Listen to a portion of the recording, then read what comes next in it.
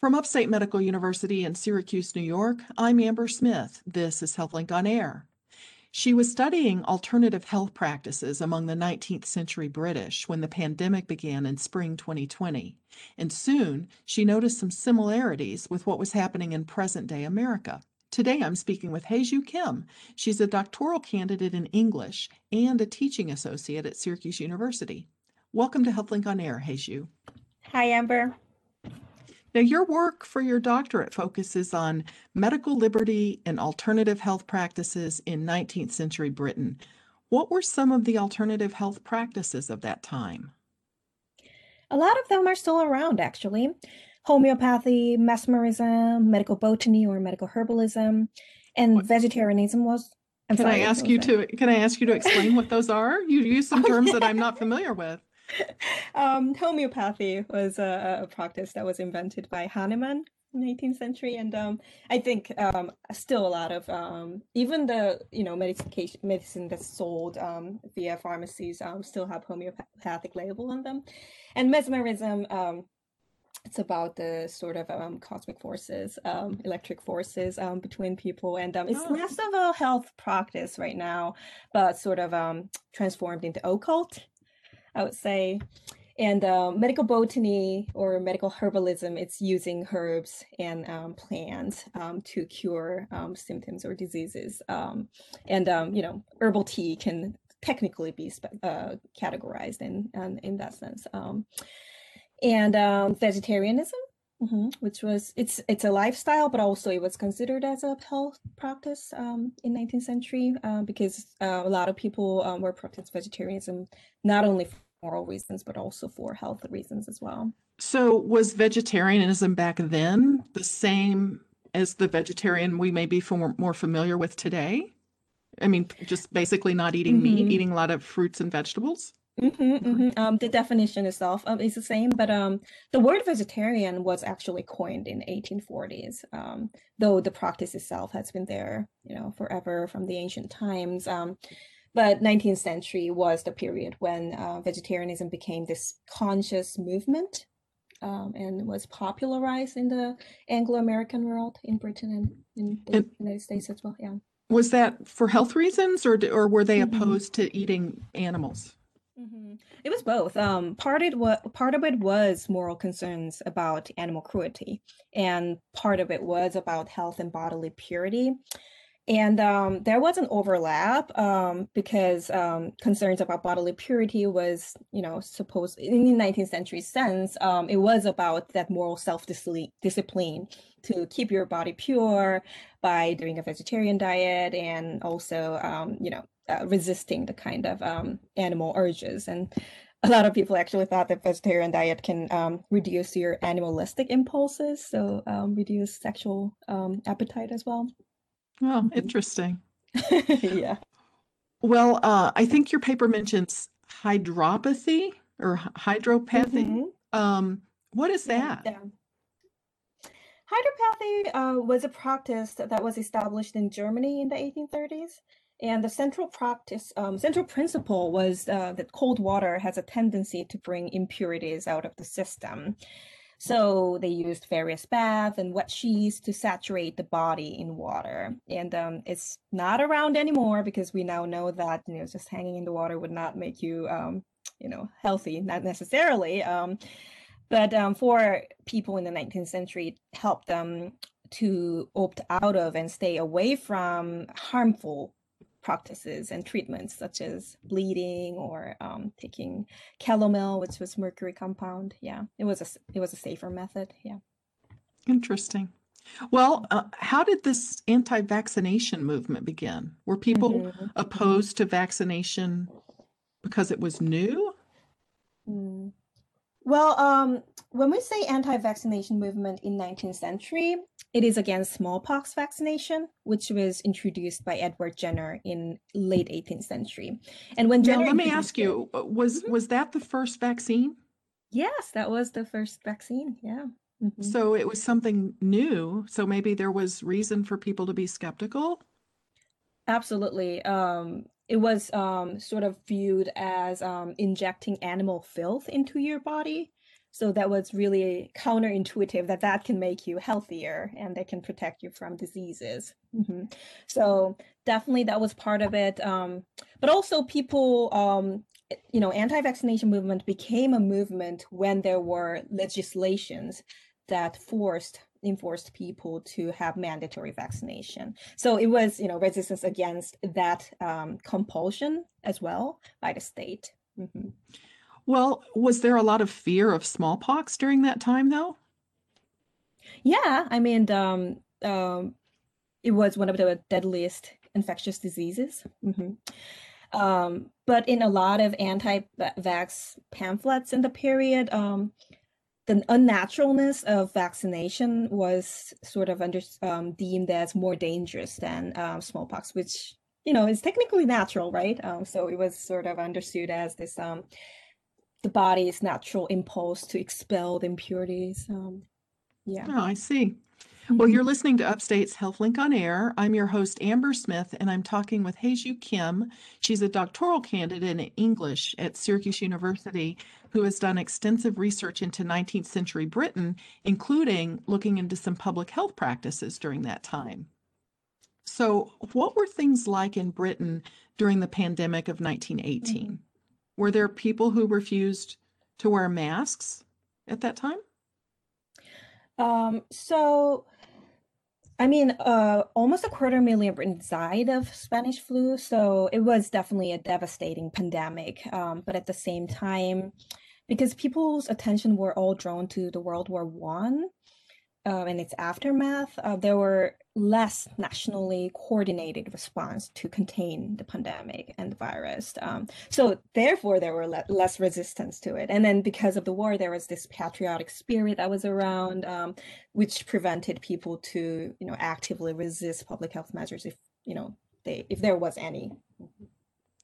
Well, what did you think when you watched like modern day opposition to mask wearing here in America and all of the things that you were studying? Were you fascinated by how similar they were? Oh, yes. Yeah, it just struck me as very similar in many ways. And one of the things that really got me was that of course, there were, anti-vax movement in 19th century Britain and the kind of anti-vax mask protests that we saw. They were both about, the tension between the individual liberty and public health, right? And in both cases, the proponents of individual liberty tied the value of liberty to the individual subject's national identity. So it was back then British and English liberty, and now we saw a lot of talk about American freedom, right? So in a way, the rhetoric suggested that it was more patriotic and actually better for the national community to pursue individual liberty than to follow compulsory public health measures. So in 19th century Britain, which won out, individual liberty or public health? That's a really good question. I think one way to answer it is, just if you look at the anti-vaccination movement, I would say individual liberty at least partly won out because in the 1898 Vaccination Act, a conscientious objection clause was inserted. So it allowed the parents to exempt their children from vaccination based on their conscience. And the 1907 Vaccination Act loosens the sort of qualifications around that objection, whether that objection is authentic. Basically in early 20th century, you can very easily out of smallpox vaccination if you wanted to for your children. So individual liberty. How much overlap did you find between the people who were against wearing masks and the people who were anti-vaxxers back then?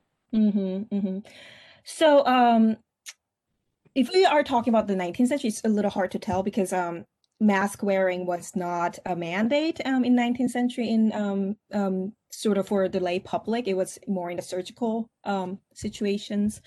But what is really interesting, I think, is smallpox anti-vaxxers were actually pro-quarantine. That's surprising. But they were pro quarantine because they thought it was less intrusive than vaccination itself. It was at least not piercing the skin, the puncturing the skin. So there were that sort of negotiations that was going on, definitely. Did you get any feel for the type of people that were anti-vaxxers in 19th Hmm. century Britain? Were they men or women, working class, upper Hmm. class? What Hmm. did you find out about them?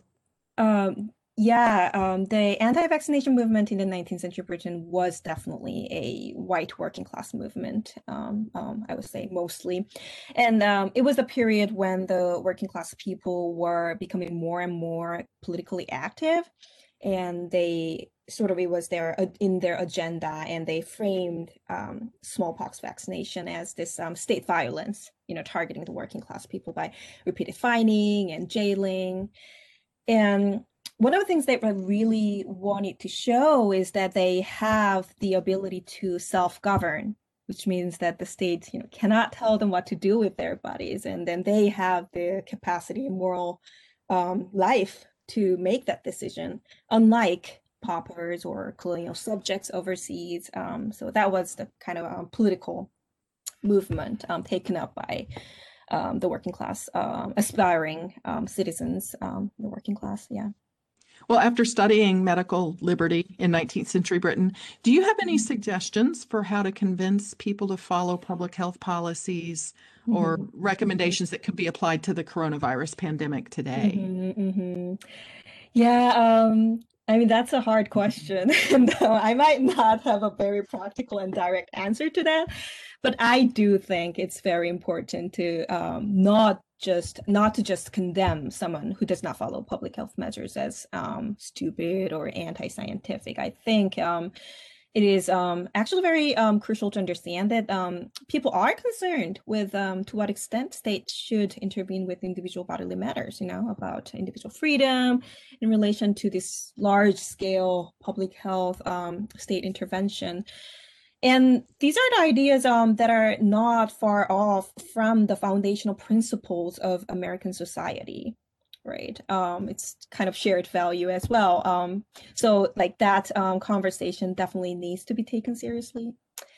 But at the same time, that said, I think in the long run, I think it is also very important for us to sort of change that mindset that health is an individual property, that health, I mean, pandemic showed us that, right? Our bodies are very porous, and we are part of a larger social body. It's not just about self. So to understand health as this sort of collective value, as opposed to individual property, I think that conversation needs to happen more and more. Yeah. Well, let me ask you, how did you choose this topic for your dissertation in the first place? What got you interested in this? Um, I think actually my experience as an international student inspired me to pursue this topic because I grew up in Korea. And when I first moved to the United States to pursue my PhD degree, there were a lot of cultural practices that stood out to me as very odd and made me wonder what's up there. And my dissertation is sort of my attempt to answer the kind of the thing I thought that was very strange here. And one example is that I went to see an acupuncturist in Syracuse, and that was my first time to get acupuncture, and it was helpful. So I went back home in Seoul during the summer and sought an acupuncturist there too. And the experience was completely different. The technique was similar, the effect was similar, but the atmosphere and how people perceived that practice was very different. Here, it was all about that, you were sort of feeling your body, having this individual space where you have this better relationship with your body because body knows better. You have this meditational music that's in the background. But in Korea, there were like 10 beds in the same room. And the doctor of Korean medicine was just like swishing between these beds to apply needles. And Yeah, I was like, what? Yeah, what is going on here? It's the same technique, and people are, getting something very different out of the same medical practice. And I had to get to the bottom of it. Yeah. That's interesting. Well, did the current pandemic influence the way you're writing your dissertation? It did. Yeah, definitely. I caught myself using the words that were sort of that became this buzzword in the media, like community spread, and then these kind of more technical and scientific terms that were, not really part of my lingo of my literary studies. Definitely showed up more and more my writing process. Yeah, it was, ironically inspiring. Yeah. Well, I appreciate you sharing this with us. Thank you to Haeju Kim. She's a doctoral candidate in English at Syracuse University.